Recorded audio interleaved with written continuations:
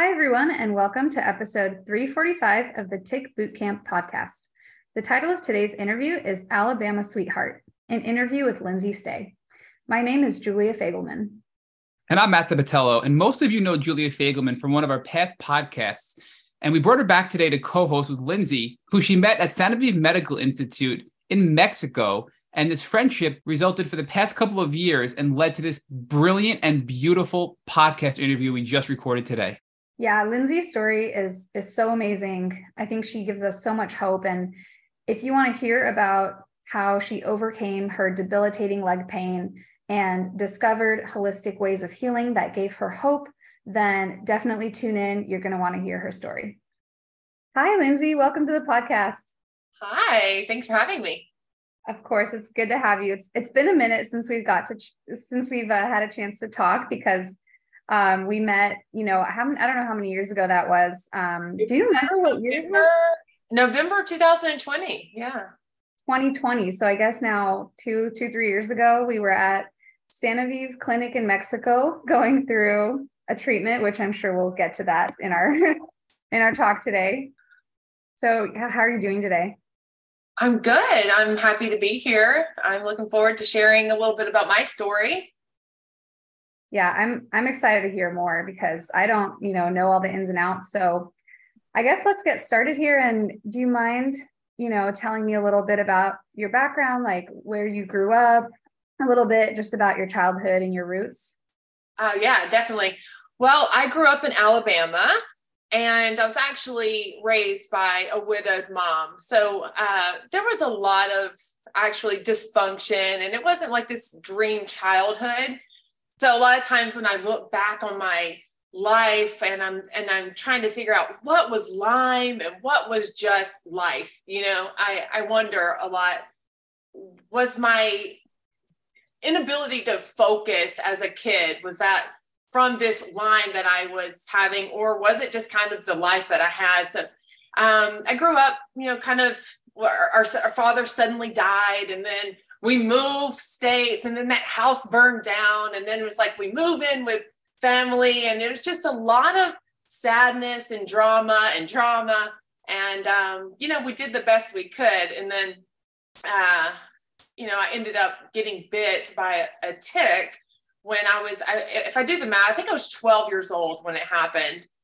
Just swimming in a creek in Alabama, and then the next week at school, I felt a tick on my scalp and I pull it off and I remembered I stabbed it with a pencil on my desk. And I'm like looking around like, did anyone just see that? No, at that time, no one had ever talked about Lyme. I had no idea. I don't know if there was a bullseye rash or anything like that. But, as I went through my life, I did suffer with I can remember in high school, suffered with terrible back pain and terrible menstrual cycles and awful digestion. I would be doubled over with pain. Like before a practice, I was on the dance line and, I couldn't figure out like, why am I hurting like this? And it didn't seem like any other kids were hurting like that. So I wonder, was all of that because of the tick bite? Was it Lyme? Yeah. I mean, yeah, it sounds like there was already, so much going on in your childhood, just aside from the tick bite. And I think a lot of, Lymies can resonate with when we look back on our life. It's kind of like the question of the chicken or the egg. We're like, were all those symptoms because of Lyme, or did Lyme cause the symptom? Like what was causing what? And, was the environment exacerbating the Lyme? So, and I'm really sorry to hear about your dad too. That's okay. But it sounds like you were really strong through it. So at this time, it sounds like things weren't too severe in terms of the symptoms. So what were some of your dreams and goals that you were pursuing? Yeah. Okay. So I really didn't ever have this big dream or career path in mind. I can remember being in high school and everyone was like looking at colleges and planning out their dream career. And I just honestly wanted to be a backup dancer for Tina Turner and really thought that somebody was just going to give me a Jaguar. Those were actual thoughts that I had. So I actually didn't even go to college. I started here and there, but I had such attention problems. Like I could not pay attention in class. And I it didn't feel like it was anything for me. Yeah, that's understandable. And you mentioned some digestive issues and unexplainable, like the back pain when you were in high school. So how much was that interfering with your life, or were those sort of just symptoms you were brushing under the rug? That's such a good question. It was almost like people thought I was a hypochondriac. My mom was taking me to the doctor all the time, and it was this mystery back pain that they could never figure out. And I was on the dance line, and I had pretty, strenuous practices, and they would always say, as soon as you stop dancing, this pain will go away. And that actually was not true, because when I did stop, it got so much worse. But it was just this constant search for some invisible, what turned out to be this invisible illness that ended up plaguing me for so many years. Lindsay, can I jump in real quick? Because this is a very common theme we hear on this Tick Bootcamp podcast, and that I've experienced in my personal life with just friends and family that live locally, where people are struggling with symptoms, but still able to function and live life, but not as comfortably as others. But these symptoms evolve into something deeper down the road if they don't figure out what's going on in that moment. And I have a friend who started having minor back pain, and it progressed to severe back pain. And it turns out he had a Lyme diagnosis as well, right? And so I believe there's a connection there, because one of my biggest symptoms was severe neck pain and back pain. And that was something that came on early in life for me, right after all of my tick bite experiences. So I feel like this is a really important caution to put out there for everybody listening to this podcast. If you are thinking Lyme disease, questioning Lyme disease, and not sure, or if you have a Lyme diagnosis and you're still suffering from these symptoms, it is and likely can be related to your tick-borne illness, and it shouldn't be brushed off, because things will only get worse, is my view. I mean, Lindsay, what do you think about that? Do you agree with that statement, that if it were maybe given more consideration by your doctors back then, you could have curbed and avoided some of the deeper suffering you had later on in life? I mean, absolutely. But I don't think that Lyme was even on anybody's radar. First of all, not in Alabama. And second of all, I mean, guess this was over 20 years ago. I don't know how many doctors were actually looking for Lyme. And even all these years later, I feel like it's something that's not even really taken seriously. Yeah, absolutely. And it's unfortunate that it's, not often considered. And I would just say to anyone out there that, if you're a young, healthy person that's having these quote unquote unexplained symptoms, it's always worth looking into, because more often than not, there's a reason they're happening and they're not just random, right? Yes. So, it sounds like you were still able to do dance. You were going to school, you wanted to be a dancer, and, you were still living your life. So at what point, how did these symptoms start to progress and develop over time? I think that I got used to the level of pain that I was experiencing, and honestly just figured that everyone was feeling these types of pain in your back, digestive issues, facial pain, neck and shoulder pain. I just thought that this was a random feet pain, I just thought everybody was kind of dealing with that. So I guess I, just trucked on. I do believe the illness was dormant in my body until, I experienced what most people would call like a perfect storm. Lindsay, before we get into the perfect storm, I want to ask you about the face pain and the feet pain you described that you had early on in life before this crash that you had. So we had people reaching out all the time saying they have this really weird face pain, which is hard to describe. And feet pain. Some people say they have pain in the soles of their feet. Some people say they have pain on the tops of their feet. Can you give us a more descriptive outline of what this pain was like to see if it resonates with anybody listening to this podcast? Yes. So the pain in my feet runs on the outside of the foot and in the toes. It's almost a mixture of bone pain with muscle pain. It's like when I get out of bed in the morning to step down on my feet, it's like, ow, ow, ow, ow. You have to take several steps before that starts to dissipate. I would say it feels like, I would say quote unquote Lyme arthritis, I've been told that a lot, and just really muscle constriction.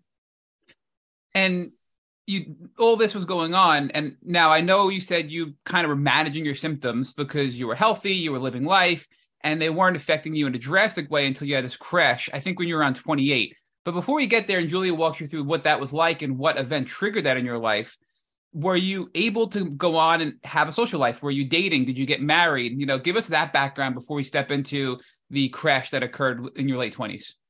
Yeah. Okay. So yeah, I had a normal life. You know, I was an active person and, you know, had a job where I walked around a lot. And, you know, at the end of the day, I could barely stand straight because my back hurt so bad. And I'm in my young 20s. So it's just always like, man, I must have hurt my back. And that's what I'm dealing with. It's kind of what I always thought. But yeah, I ended up meeting my now husband and we got married and I had a little baby and I was still very healthy, you know, by all, you know, standards, and got into the health and fitness industry. And I was working out 1 to 2 times a day and super fit and building a new business. And I had this little baby and new marriage. And honestly, life was really, really great. And then I ended up going on a cruise and getting very ill.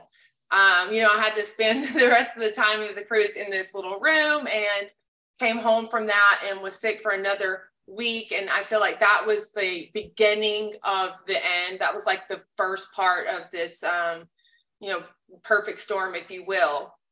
Lindsay, I'm going to jump in again. And Julie, I apologize because I keep saying, oh, Julie's going to jump in, but you're triggering all these thoughts in my head, right? So Dr. Rolls uses the term the pot boiling over, which is that point at which something occurs and it triggers that chronic illness state in your body. You know, I look at it, I like to use the word critical threshold. Our bodies can only manage so much until they can't anymore and we become really, really, really sick.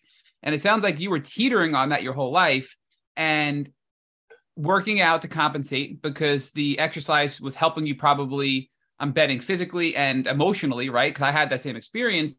But I think there was a negative effect to your maybe over-exercising because we know that can have an impact on your immune system. You're a new mom, you're married, you're probably not sleeping well, and then you get sick. And I am hearing that when you got sick on the cruise, that could have been the pot boiling over, or that could have been the critical threshold being exceeded, which your body was like, game over, I'm done. I got to send you a strong message that something's wrong here. I mean, is that kind of where you were in that cruise? That would, but you know, even though you listed all of the other things like new mom, new business, new baby, I don't even consider that part. I feel that maybe that was filling the bucket, but the getting sick on the cruise was just the first part of 3, because there was 2 other things that I feel like really just put me completely over. So maybe there was just so many. Well, I think your body was so strong that maybe you rebounded there and I'm wrong, right? Maybe that was just like a little warning sign. You're like, nope, I'm going to keep going and fighting because you're so strong and your body was able to overcome that. And there were more possibly, right? But, you know, right. Give us a little more detail, Lindsay, about that cruise, how what the sickness was like and what symptoms around, you know, came up, and then how you overcame that and what the subsequent months and years were like after that. Okay. Yeah. So I can't really describe the level of nausea and neurological issues that came from that. I was one of 3 people that got sick, but the other 2 seemed to get better and I didn't. You know, it was a little bit of, I thought it was food poisoning. You know, all these years later, I think it was the onset of this gram-negative gut infection that I've been told I had that I cannot get rid of. And paired even with embarkation sickness because everything spun around me. And, you know, I look back on that week and it's so interesting to me because my son was in his first year of life and every day we filled out the calendar square about something that happened in his life, whether it was something we did or something if he said a first word or what he ate. And I look back, I could actually cry. I look back on that week that I got sick and I stopped writing in his calendar because things just never got the same after that. I never returned after that. So, you know, I just continued on. I really had no choice. Like I said, new mom, new business. So I just focused and I was just working, right? And I kind of dealt with the symptoms as they came. I could tell that the food I ate no longer nourished my body. I could tell that the workouts didn't make me feel better, but it was more like a workout malaise. And then the very next year, I ended up getting 2 root canals. And I feel like that was part of the perfect storm, right? So I get these 2 root canals, and my health is just on this steady decline. And I wouldn't even say that it's like a cliff drop off. It was just like a slow decline where I'm like, I just don't feel like myself. I don't feel normal. Thoughts started becoming scattered, and I felt stress that I'd never felt, anxiety that I'd never felt. And then it was in 2014. So it was. Hey, Lindsay, I'm going to stop you right there. I'm sorry, but there's so much I want to unpack with you before we move on to the next step, right? So you mentioned the cruise, and I want to go back to that. Did the symptoms subside enough where you chose not to go seek medical care, or did you see doctors and they dismissed your symptoms after the cruise? I didn't see doctors. I feel like I had kind of just like lost trust in that whole, pursuit, just from like the high school years, like digestion, stomach pain, back pain. No one ever really had answers. I was just more or less the kind of person that's like, I'll figure it out, but I'm not going to really go to a doctor about that. Okay. So to set the stage, you're 28, you have a young child, you're on a cruise, you get sick, you fight it, you continue on with life. And then a year later, you have a root canal, right? And this is important because root canals are another thing that we hear on this podcast often, or dental procedures, to be more generic. Dental procedures release a flood of pathogens into your bloodstream. And we didn't know this until we started hearing from doctors and experts and professionals telling us how this works. And when you have Lyme and your body's fighting it, and you have other things going on that your body's fighting, that pot boiling over again, right? Or that critical threshold, a dental procedure can be one of the things that add significantly to that pot, or add significantly to that threshold, pushing on the max, right? So did you even realize the impact that the dental procedure could have had on your health? Or was it sort of I had a root canal and now my health's getting even worse? Like, where was your head at? And did you seek any doctors after that dental procedure? Do you know, all of this was retrospective. Like it was only after I got into the really sick years that I looked back and I was like, that cruise, that dental work, I didn't see it at the time. It wasn't until 2014 that I started putting all the pieces together and self-advocating and looking into natural medicine and like healing protocols. And 2014 was 2 years after. So it was 2012 when you were on the cruise, 2013 was the dental procedure, and then a year later, right? So If you could just go back to the dental procedure, you continue to fight and go on with life, but your health continued to decline. If you can share with us, Lindsay, if any new symptoms cropped up, how your existing symptoms worsened, and then what happened from there leading up to 2014 when you had this more holistic approach towards your health.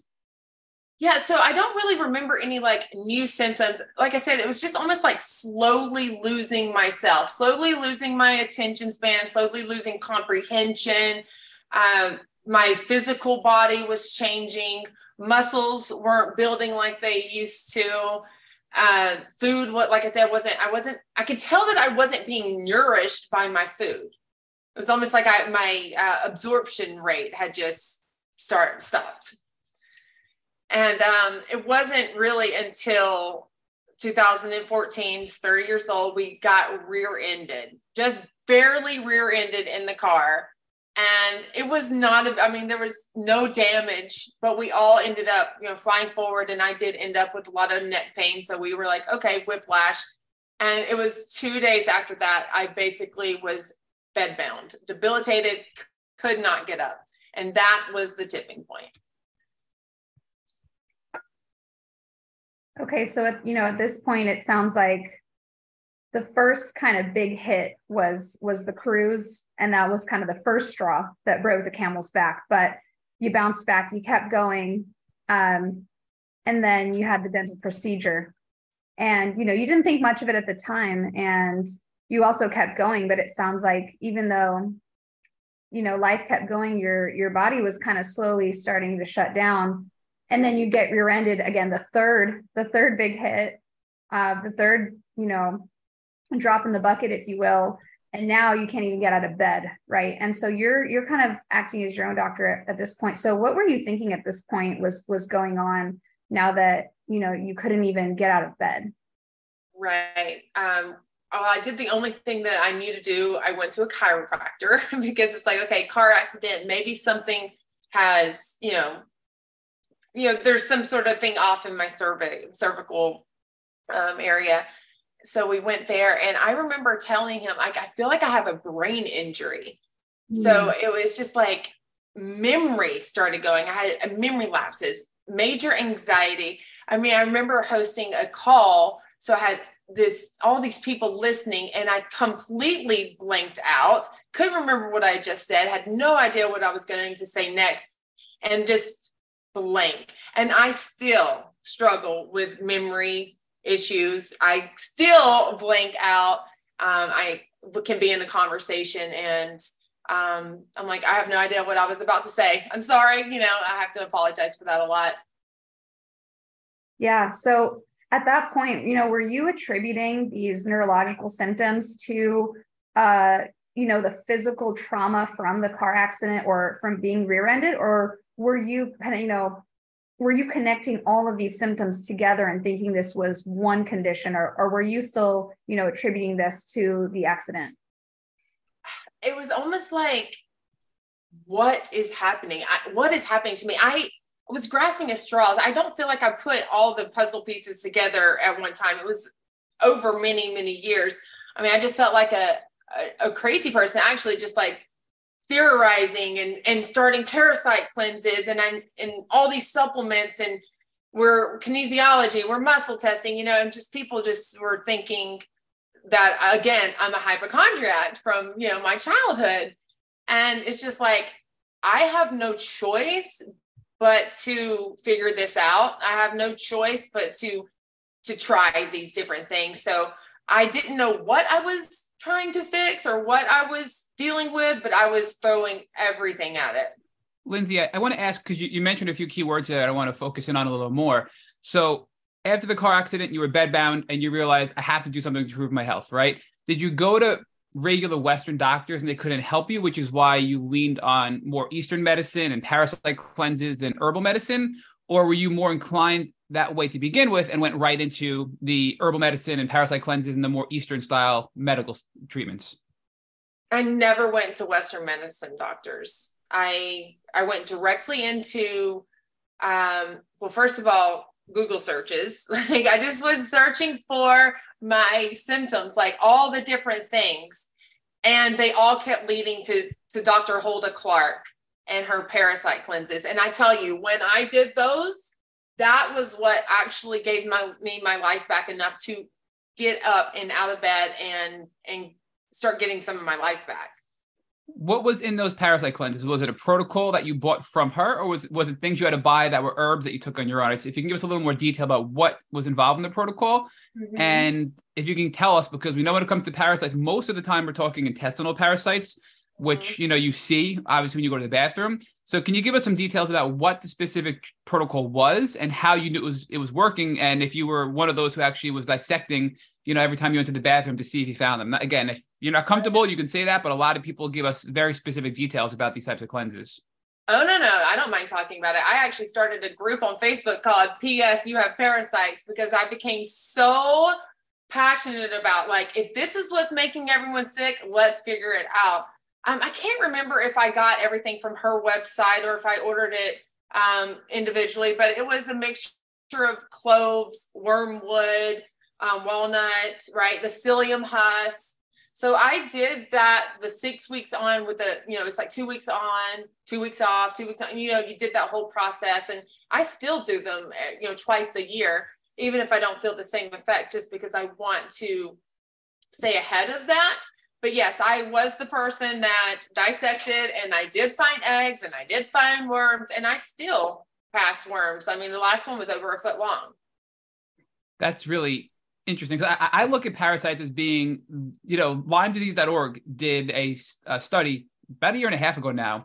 And I think the title of the article was, "Why am I still sick with chronic Lyme disease?" And one of the factors there were parasites. And of course, when they talked about it, we can have bloodborne parasites like Babesia. We can have parasites in our brain, microscopic parasites, nematodes. And then we can have our GI, intestinal-based parasites, which you're describing.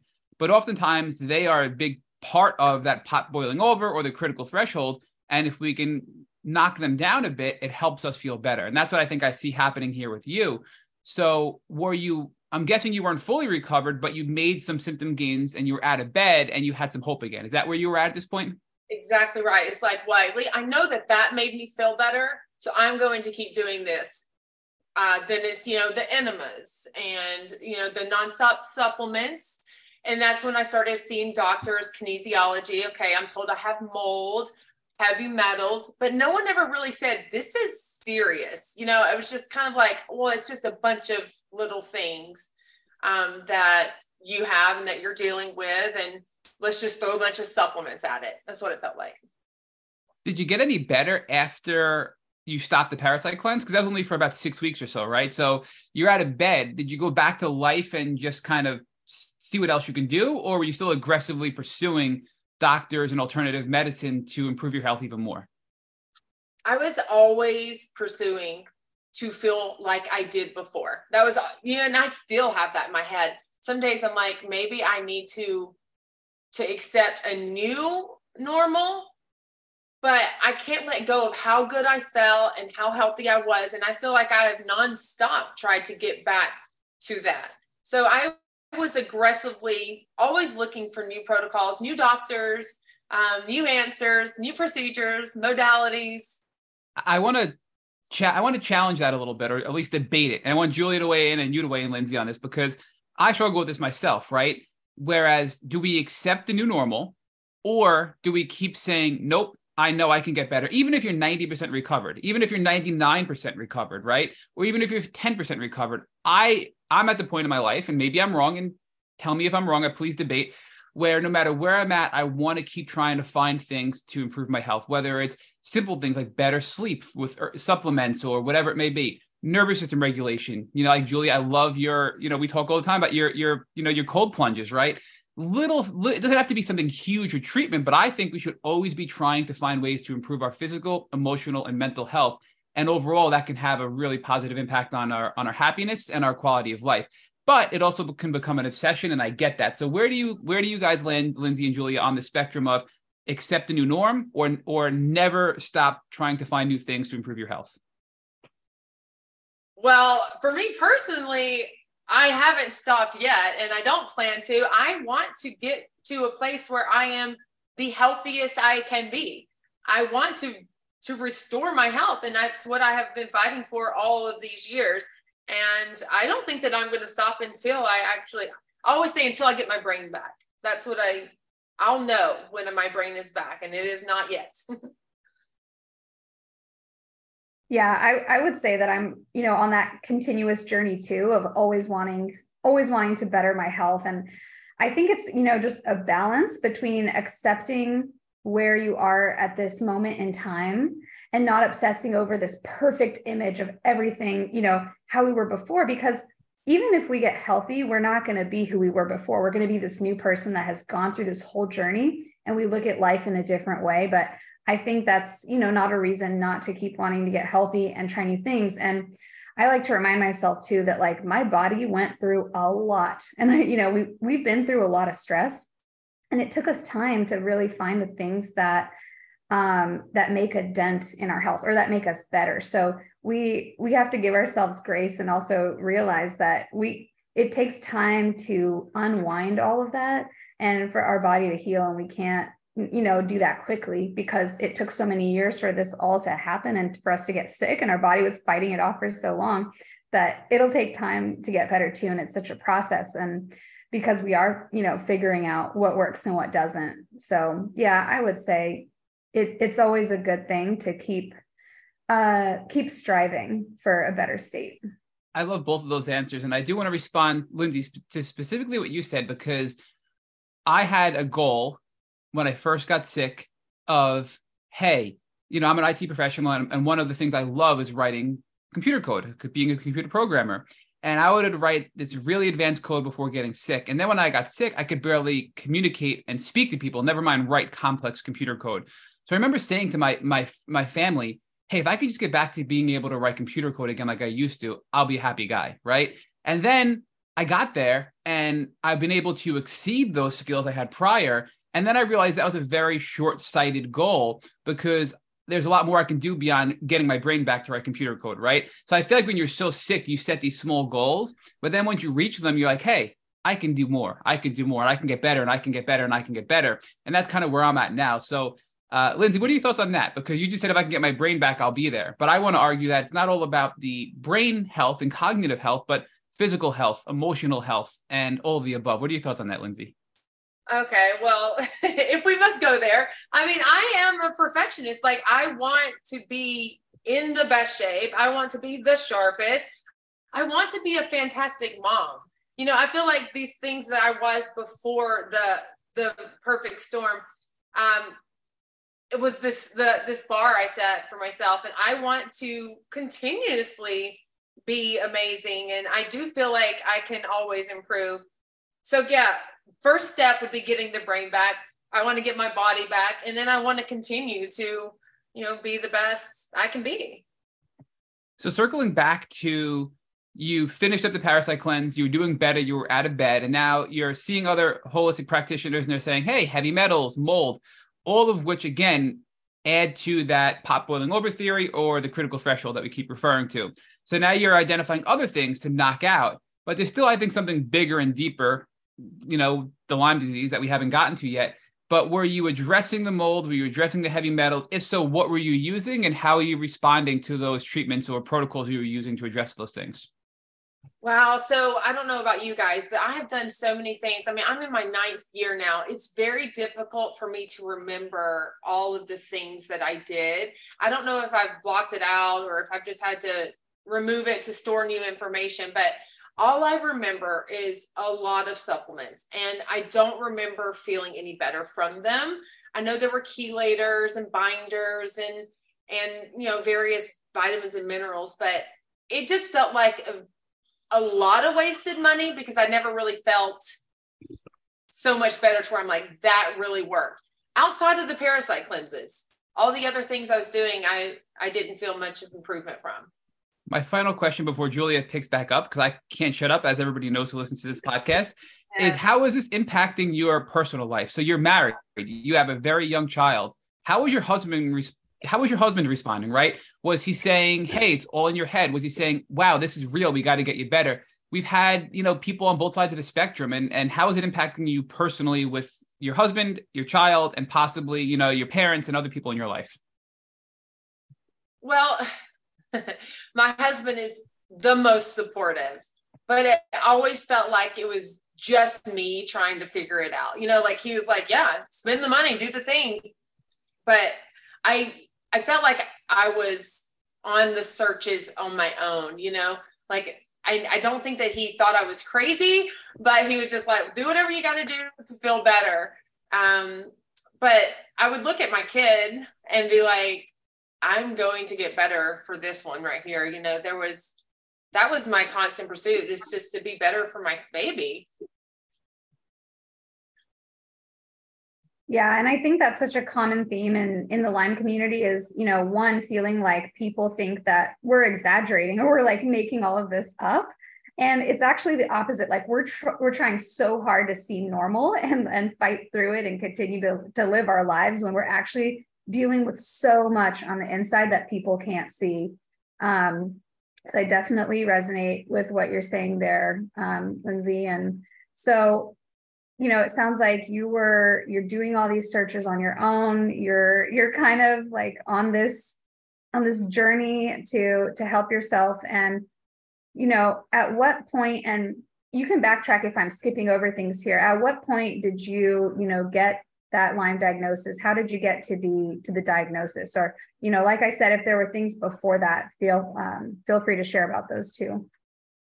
Okay, so I guess at this point it's 2014, and I'm, you know, researching all kinds of crazy things. I'm doing, I'm doing the parasite cleanses and the zapper, you know, like I'm doing all of these weird things for just many years. It was just kind of it was my normal, you know, like I was still a high achiever. A lot of people would always say, like, you don't look sick, and how are you able to accomplish so much? And honestly, I think it is my sheer will to survive that was innate in me from just the childhood I'd endured. You know, like it was just, I have gotten as far as I've gotten because of my mental strength. So just over the years, I just, kept doing my best. And then, it got to a point where my husband wanted to have another baby. And I just did not feel like it was the right thing to do. I kept thinking, if I were to have a baby, they would get all this stuff that I'm dealing with. And I was just scared of that. So I started seeing a neurofeedback doctor. She'd wrap this thing around my head and my wrist, and, it would give her all the feedback.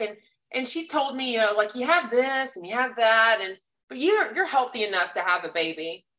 So I, did. We ended up having another baby in 2016.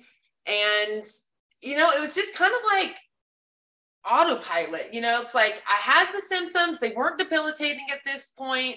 I had a thriving business and a family. So I'm just taking care of my life.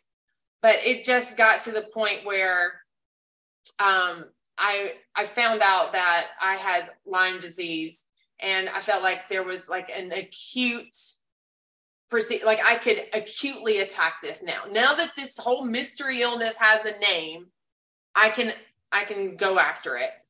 And I can't remember even how I don't really even remember what brought me to go to this Lyme literate doctor, but I finally went after having numerous Western blots come back as negative. But I finally ended up going to a Lyme literate doctor, and they said, well, you have Lyme disease. And I'm like, great, let's kill it, And of course, we all know that it wasn't that straightforward. They had a plan and a protocol for me, but I opted to go to Sainte-Avive, where I met you, Julia. Lindsay, I'm going to jump in real quick right there, because I want to just ask. So you mentioned that you had a few Western blots that came up negative, and they weren't thinking Lyme because of that. Who thought of Lyme to begin with to even test you with those Western blots? Was it you or your doctors who thought Lyme and tested you with all those negative results that you had?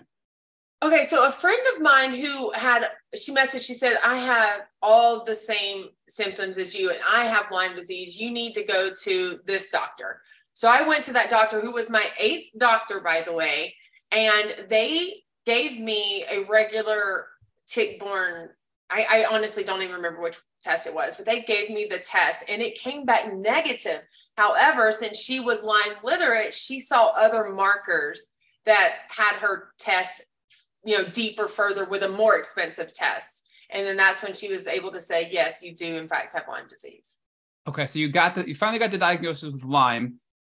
You thought it might be easier to overcome than it was in reality at the time, right? And because you've been sick for so long, you found Sainte-Avive. But that's a really big jump, I feel like, because Sainte-Avive is a big commitment. You're leaving the country. You're going to Mexico, right? It's a lot of people in this country are like, you're crazy. Why would you leave this country when we have the best healthcare in the world? Why would you go to Mexico for treatment? That's alternative treatment when we have the best drugs in the world in the United States, right? So for you to be like, I got Lyme disease, peace out, I'm going to Mexico. Like, how'd you make that radical jump from diagnosis to Mexico? Well, first of all, I have never subscribed to this country has our best interest at heart. And I've definitely never prescribed to the Western medicine mentality. So when I heard of this like extreme procedure, who, by the way, I had many friends come out of the woodwork and say, yes, I did that. Yes, I had improvement with that. I'm like, I'm doing it. Nothing at that point had seemed too extreme. I had done so many crazy things in the name of health. I'm like, if that's going to work, let's go do it. So how much time elapsed between, so you finally get this diagnosis after these negative tests. Thank goodness you got, something tangible to hold on to, that diagnosis. So how much, time elapsed between that diagnosis and you getting on the plane to Mexico to get this treatment? It was like a day over a month. It was like 31 days. So I got the diagnosis in September of 2020, and I was at Sainte-Avive November 1st of 2020. I made the move quick. How did you find Sainte-Avive? Like what made you go there, right? Like, was it your research? Was it your doctors who recommended it? Was it your collaboration with the community now that you're having a Lyme diagnosis, reaching out to other people in the Lyme community? Because there are a lot of Lyme clinics, some in the States, some in Europe, some in Mexico, right? So how'd you land there? Yeah. So what was the one in Germany called? St. George? Yes. Clinic St. George. I originally looked there because the friend I actually had spoken in depth with had her experience there. So I can't, you know what? We may have to. No, Lindsay, this is good. I love this honesty because it's hard to find a clinic. I mean, it's so overwhelming when you have all these clinics in the States, right? You have, I don't want to name them because, you know, there's a lot. And some people have really strong feelings about these various clinics. Some people think clinics in general are bad, but especially these ones where you go and stay for aggressive treatment. But I view Sanaviv and I view a lot of these clinics to be shortcuts. If you have the resources and the ability to go and recognizing that you're not going to come back, you know, cured in most cases, but it's going to give you a jump start. I think that's a good, healthy approach to go to these clinics. But I think people that go away saying, I'm going to go be gone for a couple of weeks and come back 100% cured in my old self is probably a bad thing because you're going to be set up for disappointment. But I do believe they will expedite your recovery and get you on a faster track to get your life back, right? So, you know, there is a lot of arguments about these clinics. So I'm sure it was overwhelming when you were talking to people. Oh, Clinic St. George in Germany. Well, that's kind of scary. And across, you know, literally on the other side of the world, we can go to Mexico. We can go to some clinics here in the States. Well, the clinic in the States aren't allowed to do things that we can do in other countries because of regulations in the United States, right? So were all those things being thrown at you, and were you feeling overwhelmed when you were making these decisions, and then you just decided, I need to get better, so I'm just going to pick one and go? Is that kind of what happened? I mean, I wouldn't even say that I ever let anyone's opinions or advice like influence mine, because it's like, no one has helped me thus far. Like, it's been me. So I'm going to make this decision. I forgot that I had this concierge who was helping me decide where to go. I can't remember where I found that lady, but she was helping me. Something weird came up at the St. George and she said, you know what? I'd rather you go to Sanaviv. That's what happened. I just recall. And I'm like, okay, I'll do that. You know, as somebody who's been through the treatment at both clinics, I think you made the right choice. I think, you know, Sanaviv is a little bit more relaxing and therapeutic than Clinic St. George. I think they both do, you know, they both provide an amazing program and an amazing treatment. But I personally had a better experience at Sanaviv too. So yeah, I remember hearing mixed. You know, some people loved Clinic St. George and some people loved Sanaviv. And, you know, I've seen great results come from both of them. But I do feel like the one in Mexico was like this more like luxury, cliffside, beautiful spa treatments. You know, I do feel like there was a lot more that came with that. Yeah, definitely like the location and the environment and just how it looks and feels is a lot less stressful than maybe like a traditional, like very clinical hospital setting. Right. Yeah. So let's see, lost my train of thought there for a second. It's because I keep interrupting you guys and taking you off your track, right? But so within a very short period of time, you're at Sanaviv. So, and that's where you met Julia. So I think this is a really powerful part of the story, because here we are today, you know, a couple of years later, you both here on this podcast. Julia, a former guest, now a co-host. Lindsay, you're a guest, and you met there and forged this friendship and relationship. So, Lindsay, share with us what it was like. And did you go by yourself? Did you bring somebody? Just going to Mexico, and then walk us through in great detail, if you can, what it was like being at the clinic, what treatments they did, and how they made you feel. Okay, so my husband went with me. He was my, what they call us, our support. What do you remember? Do you remember what they called them? Yeah, we were allowed to bring someone with us. I don't remember what it was called. I just remember us laughing at him with that title. But my husband went with me, and I just remember it being just very organized. You know, every night you got your printout of where you're going to be the next day, and the day started early. And I loved how it was not just physical, but mental as well. You know, you did have your time with the doctors that you shared your life story with. And I can remember sharing mine, and the next day him meeting with me and saying, I just want you to know that it's no surprise that you became sick. With the childhood that you had and the trauma that you had, that in itself is going to lower your immune system.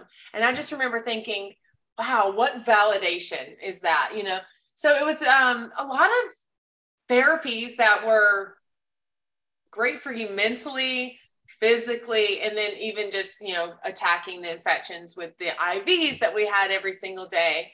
The Rife machine, I felt like that was a really cool addition. Julie, you probably have a better memory than I do. Do you remember some of the things that we went through there? The treatments. I do remember getting lymphatic massages. The Rife machine.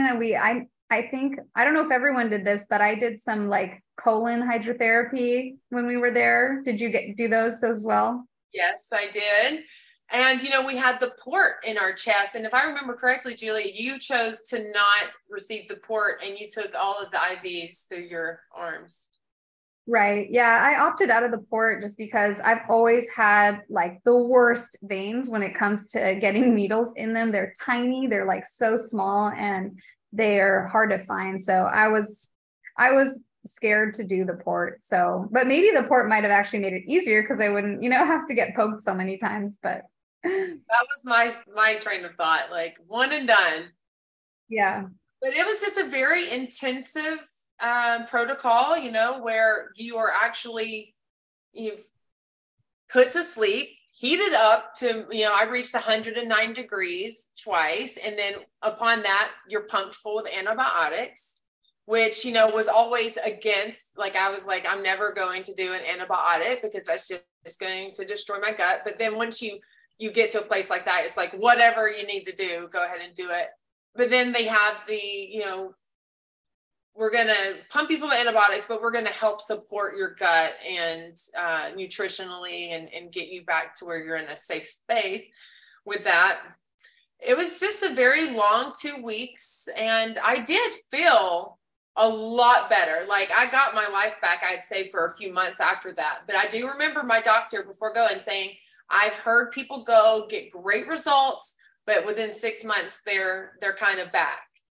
And I will say that happened to me, but also in month 6, I ended up with COVID. So I'm like, what actually brought all these symptoms back? Was it that Soniviv wore off, or did COVID bring it all back on me?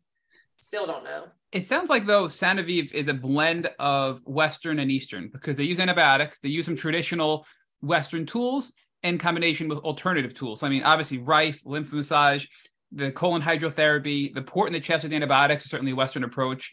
The hyperthermia and the antibiotics. I mean, it sounds like they really do a fully comprehensive, supportive protocol for your entire body, which is what I personally like about them.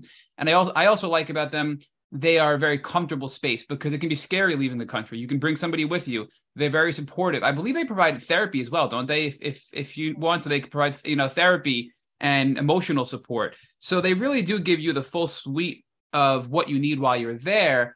But again, I think the caution is people may come back great, but it's not going to be the magic bullet. It's just a jump start, right? And it's hard to tell in your case, was it COVID or was it just started to wear off and you had to do more maintenance style things? Because, Rich and I have put together this framework because after doing almost 350 interviews, we have this acronym, it's called PARM, that we use in the Lyme healing journey. So prehab, for some people who are really sick, like get your body strong to get ready for treatment. Assist, which is assisting your immune system in your body to kill off the pathogens, the Lyme, the co-infections, the mold, the heavy metals, the parasites, right? And then the R is for rehab, which is basically kind of rebuilding your body after all the damage and the trauma. And then the M, which is the maintenance, because you have to maintain your health. Otherwise, you can have a relapse when it comes to Lyme disease. And it sounds like I look at this with that framework, that PARM framework, that Soniviv expedited the prehab and the assist, right, which is the treatment, but you're kind of on your own for recovery and maintenance. And when you go back to your normal life, you're thinking, I feel great. I'm going to go back at it 110%. And then you crash. And I think that's maybe where you could have used a little some more support. Do you agree, Lindsay? And it's okay to disagree. And Julia, please jump in as well. What are your thoughts on this PARM framework for the healing journey? And where do you think Soniviv can improve? And even if it's just giving you better guidance on how to go back to living life after you leave the clinic.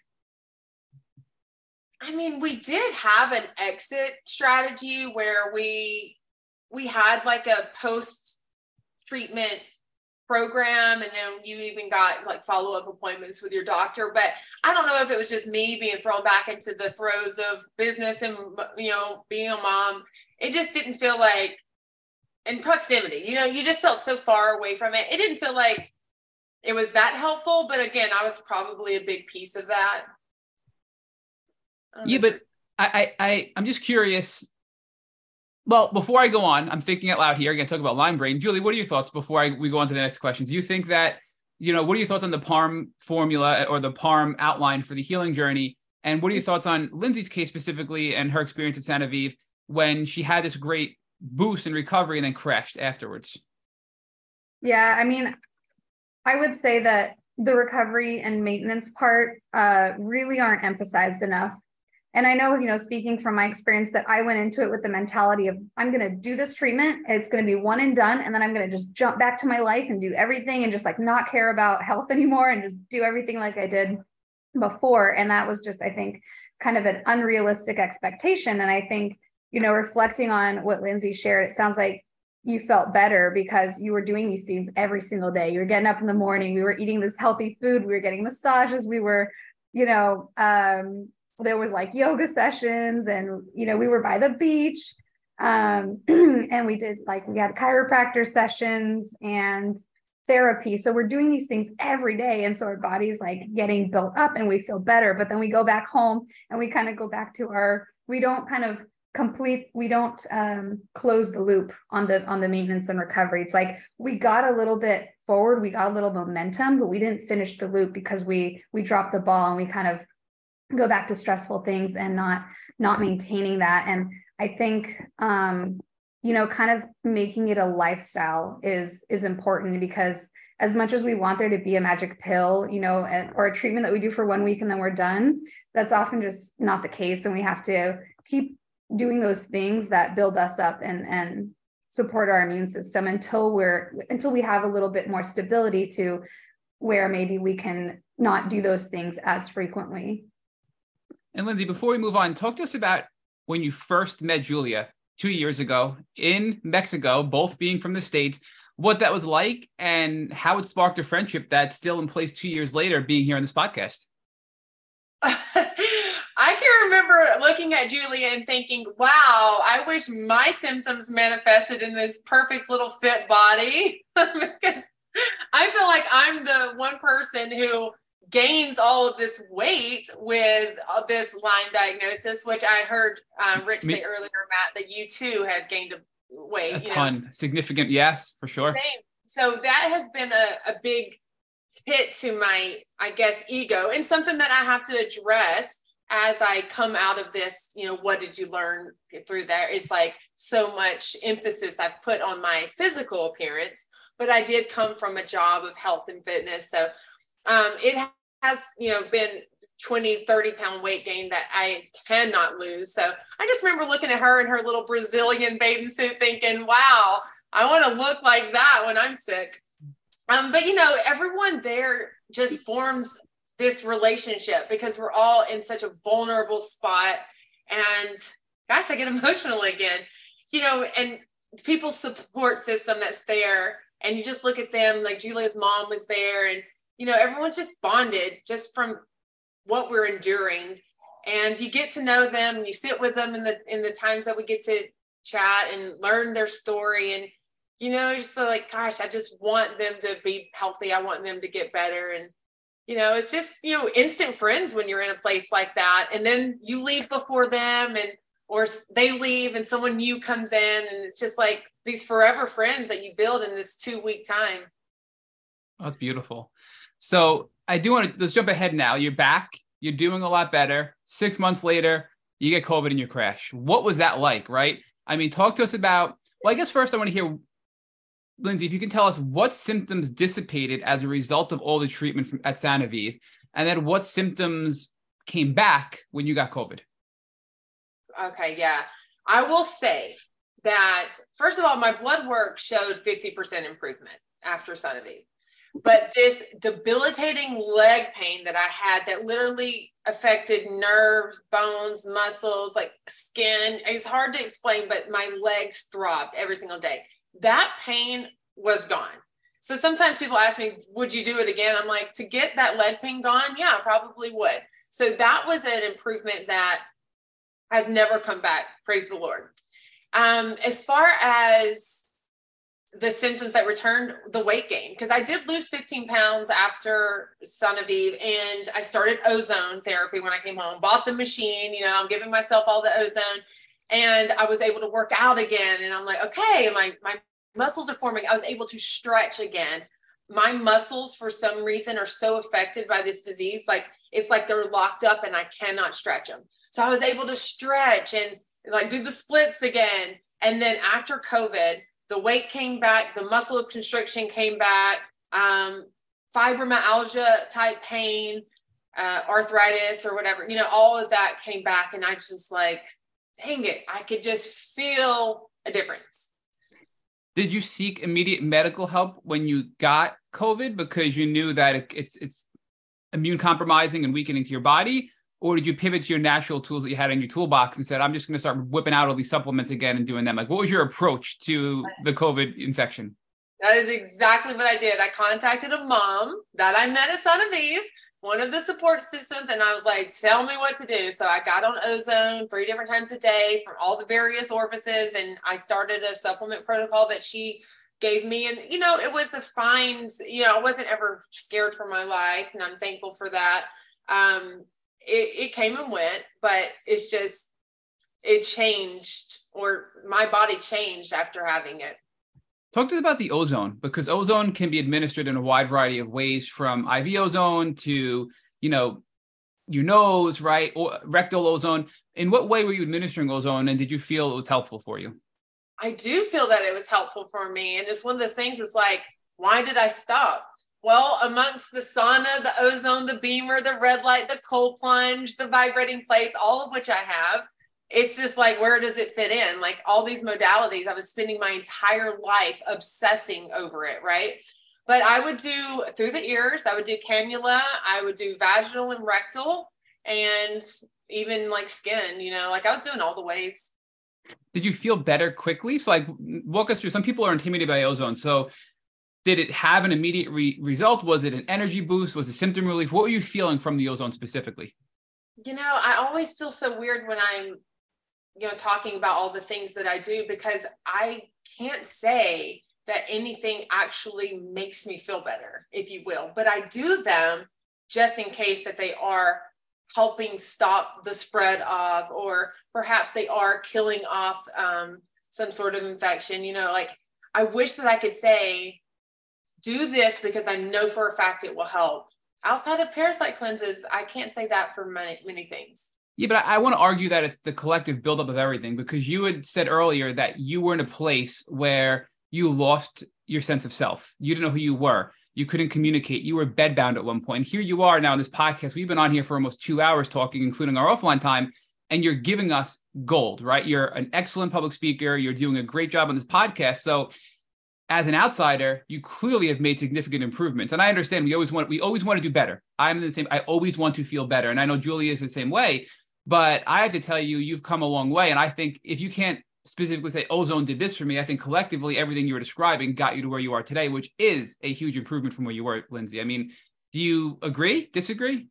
I do agree. And thank you so much for pointing that out. I definitely am my own worst critic. I do not give myself enough praise for all that I have done. I mean, I know a lot of times doctors will get my numbers back and they'll say things like, I can't believe you drove here, or I can't believe that you've operated on such a high level, because I relent, I just will keep going.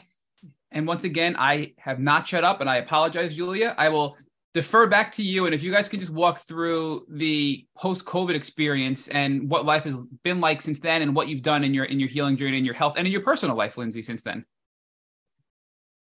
Okay. Yeah. So, post-COVID, I was just like, here we are again, back in it. And I remember talking with you, Julia, and you mentioning the limbic system and how a lot of this could actually be that our brain has basically become broken through chronic illness and trauma and just different things. So I explored that. In fact, I started the DNRS program, and I'm one of those people that didn't finish it.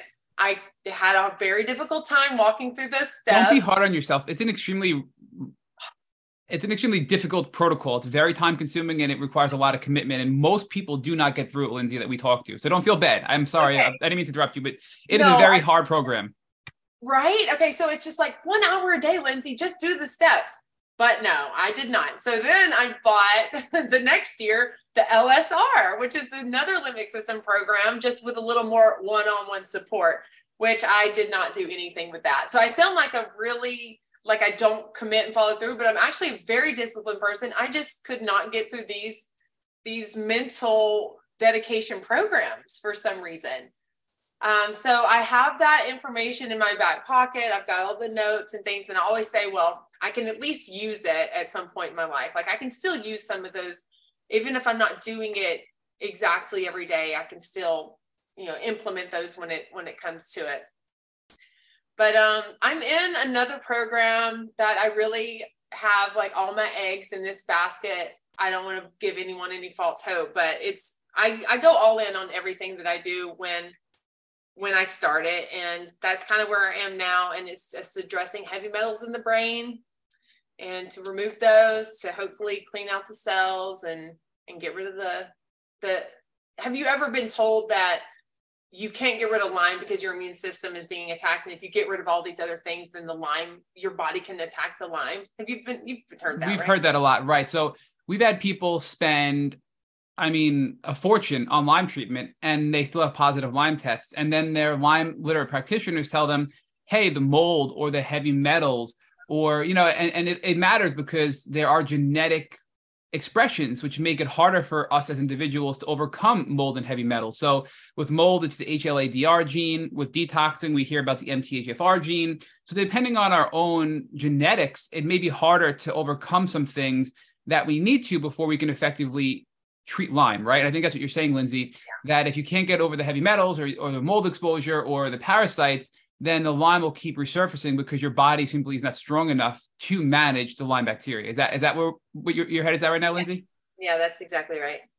So what is this protocol though? So it sounds like your practitioner believes you have heavy metals in your brain and you're doing some either protocol or treatment to address that. So can you give us a little more detail?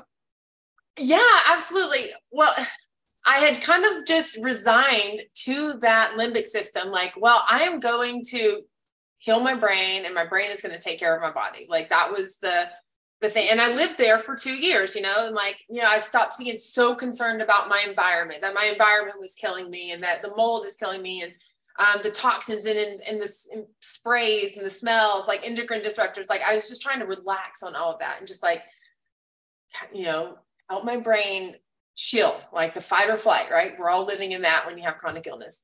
And then I find this other program, and like all the years pass, I'm like, I'm doing that. It's called the Pampa program. I'm in my— Can you spell it? P-A-M-P-A? Pampa? O-M-P-A, Dr. Pampa. And this program is built through phases: a prep phase, a body phase for 3 months, and then a brain phase. And it is a limited diet, the restrictions there. And it's a supplement-based thing where this doctor has worked closely with Systemic Formulas to create these different supplements to help clean out and detox your cells, like at a cellular level. And the end goal would be to remove the metals from your brain. Giving it a shot.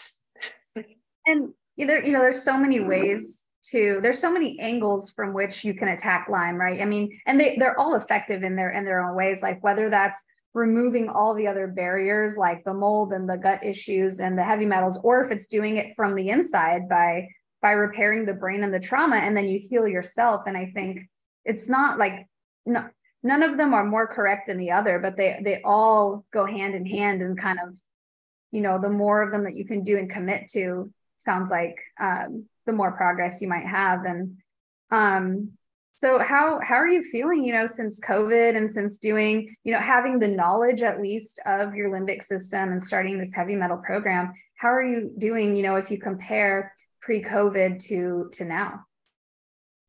Well, I've actually had COVID twice now. And, it's just a daily mental thing for me. It's like I wake up with the symptoms, And it's me turning it to a mental thing and just powering through with the knowledge that, or with the pursuit of, I'm going to get better. Like, I just keep that in my head. Like, I won't give up. That's like my tagline. I can't give up. I won't give up. And I mean, I feel okay. As far as symptoms wise, I feel okay, but I know that I'm not where I can be. So just powering through. And do you feel like, I know you didn't complete the DNRS. Honestly, neither did I. It's so hard. Something about those programs are so hard to stick to. But do you feel like even the knowledge of the limbic system maybe helps you a little bit mentally or emotionally, or no? It does. Like yesterday, I was on a field trip with my son, and they take us into the room, like the building, to prepare to go on this trip. And I could just smell the mold. So I immediately started going through those steps in my head, because the panic was, oh no, I'm going to have massive headaches now. Oh no, what if I pass out? Like, I just had all of these fears going through, because we were literally jammed in this room in Florida, or mold capital of the United States, and so I did fall back on those principles I learned to keep myself calm and to just, positive thinking to get yourself out of that fear of your environment.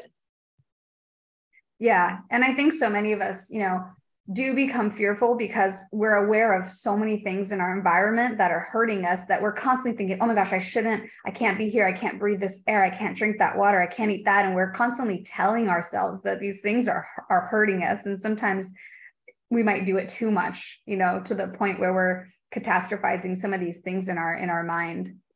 Absolutely. So, after having gone through all these different treatments and Sanaviv and trying all these things on your own, I mean, I'm just amazed by how, strong you were and resilient through this whole journey, just figuring it out on your own and, making these tough choices on what to try, where to go, and continually doing treatments. So, reflecting back on all that and thinking of how you feel today, what percentage do you feel like you've come along since the very start? Okay, percentages are hard. I will say this. I feel that my body has gotten better and my brain has gotten worse. I feel like I'm dealing with a neurological issue now, more so than like this physical ailments. So where my body doesn't hurt as bad as it used to, I'm like, I have to fix this before I lose it completely. I'm always thinking like 10 years from now, like who am I going to be if I don't get this under control, or if I don't get this out? So I don't really know about percentages, but I do know that there's a ways to go still. Well, that's a good answer. We've had people tell us that they're 17.3% recovered and random things like that. So those are always interesting responses we get. So, and look, it is sort of a trick question because, and it's in our questionnaire and we ask people this, but it's really difficult, especially when one day you can feel 95% and the next day you can feel 40%, right? So, this is it's not linear healing. There's peaks and valleys. So that was a very good answer to a difficult question, Lindsay. And, today though, like, what are you doing? It's you're out there, you have a really cool social media presence where it's very positive and encouraging. And you're kind of now on this podcast, giving back to the community. So what are your plans moving forward with your own personal health and possibly with helping others and advocating for the tick-borne illness community? I've always said, let me try it all so I can tell you what works. The last thing I want is for someone, and I know we all do it, because when we become desperate to get our health back, we'll try everything. But if I could save people the time and money, I've always wanted to find that one thing, like, do this, let me figure it out so I can tell you. Of course, I want it to be this new program I'm doing so I can say, here's a shortcut, but I'm just, if nothing else, I just tell people, because I get a lot of messages, in response to the way I show up. People tell me how proud they are. I'm just like, you have to find your reason to not give up. Like, you can't let this consume you. You have to keep fighting and keep looking and keep praying that there's going to be an answer. And if not, a reason for all of this.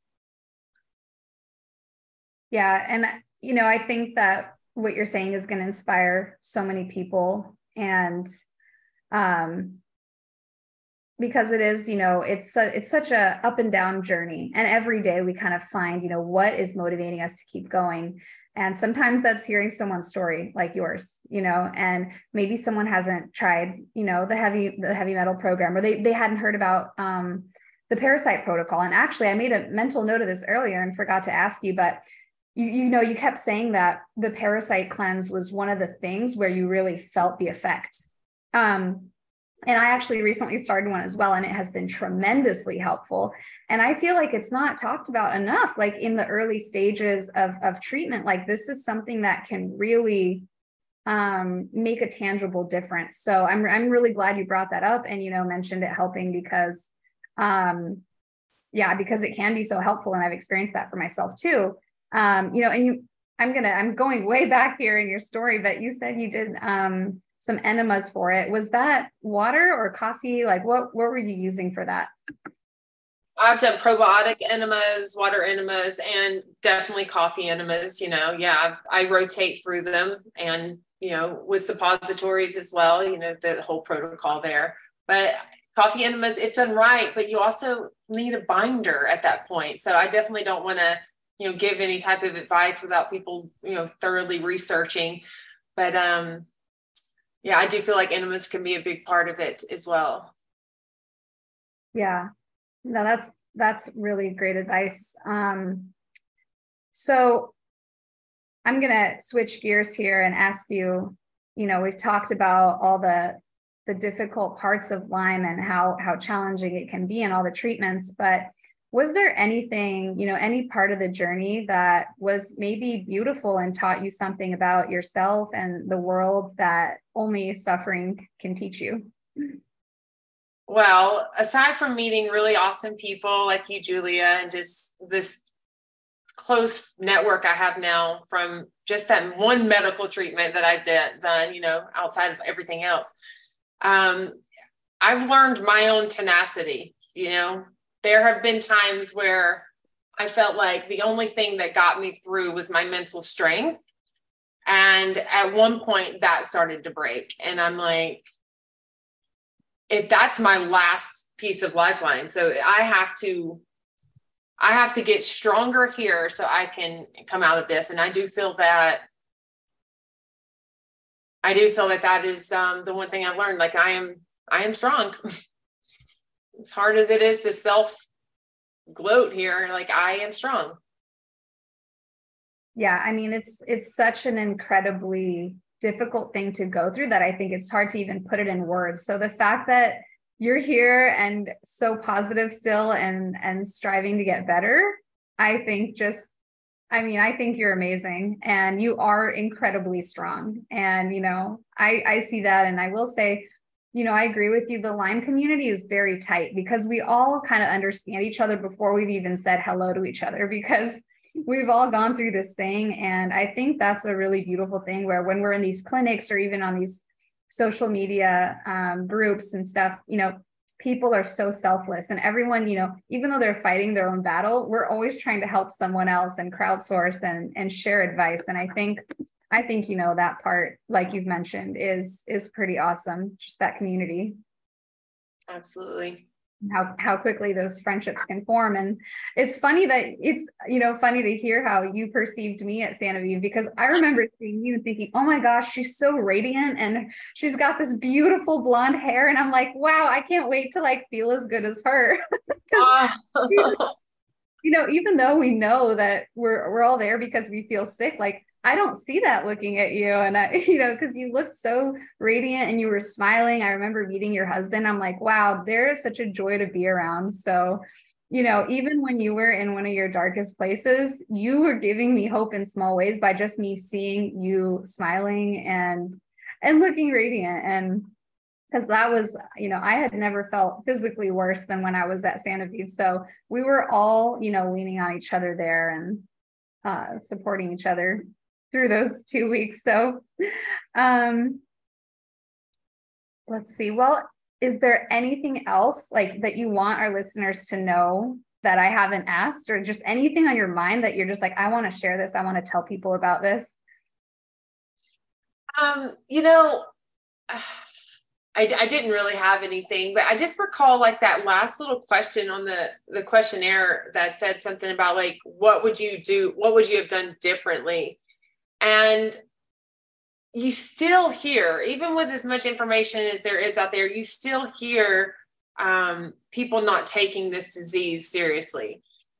People always ask, like, what do you wish that you would have known? And I would have wished that I would have known to test a tick. You know what I mean? Like, test a tick. That was not talked about, and it's still not, So I think that could have just changed so much. Not that getting an answer sooner could have fixed it, but I just know that with the right type of treatment as soon as possible, it does change the trajectory before it turns into chronic Lyme that's deeply embedded in every cell of your body. Yeah. So you would recommend people to test the tick right away. And then what should they do after that? I mean, I guess find a Lyme literate doctor who knows what to do. Like, I wasn't trying to use an antibiotic, but I think I've seen good results from people who do use an antibiotic within the first 24, 36, 48 hours. There is, I think there were some shorter roads to a better outcome. How do we know? Lindsay, amen to that, because I think if any of us in this chronic Lyme community had detected the bite or treated early, we wouldn't be as sick as we were at one point in our healing journeys, right? So I think early detection is really important. I think testing is important from the standpoint of testing the tick, testing your body, and improving awareness and testing capabilities globally for Lyme disease. And I just want to say, I know it's been a really long time we've been on here chatting, but you have filled me with joy and hope and knowledge, Lindsay. So thank you so much for joining our Tick Bootcamp podcast. And Julia, thank you so much for coming on and being the co-host to this beautiful interview with Lindsay. Yeah, thank you, Lindsay. It was really great to hear your story, and thank you so much. It was a pleasure to be here. I was honored to be asked, and thank you so much for listening. Thank you for listening to our Tick Bootcamp interview with our guest, Lindsay Stay. To our listeners, we have a call to action. First, if you'd like to learn more about Lindsay, visit her Instagram at Lindsay Stay. That's LINDSAYSTAY. Second, if you've enjoyed this episode of the Tick Bootcamp podcast, please share it with your friends on social media.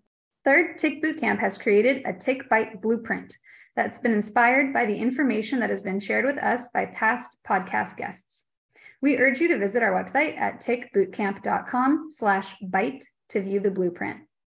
Fourth, don't forget to subscribe to this podcast on Apple Podcasts, Google Podcasts, or Spotify to get your automatic episode updates of our Tick Bootcamp podcast. Please take a minute to leave us an honest review on your podcast platform of choice. And finally, if you'd like to search our podcast library of almost 350 episodes, subscribe to our email list, or share feedback, please visit our website at tickbootcamp.com. Thank you, as always, for listening.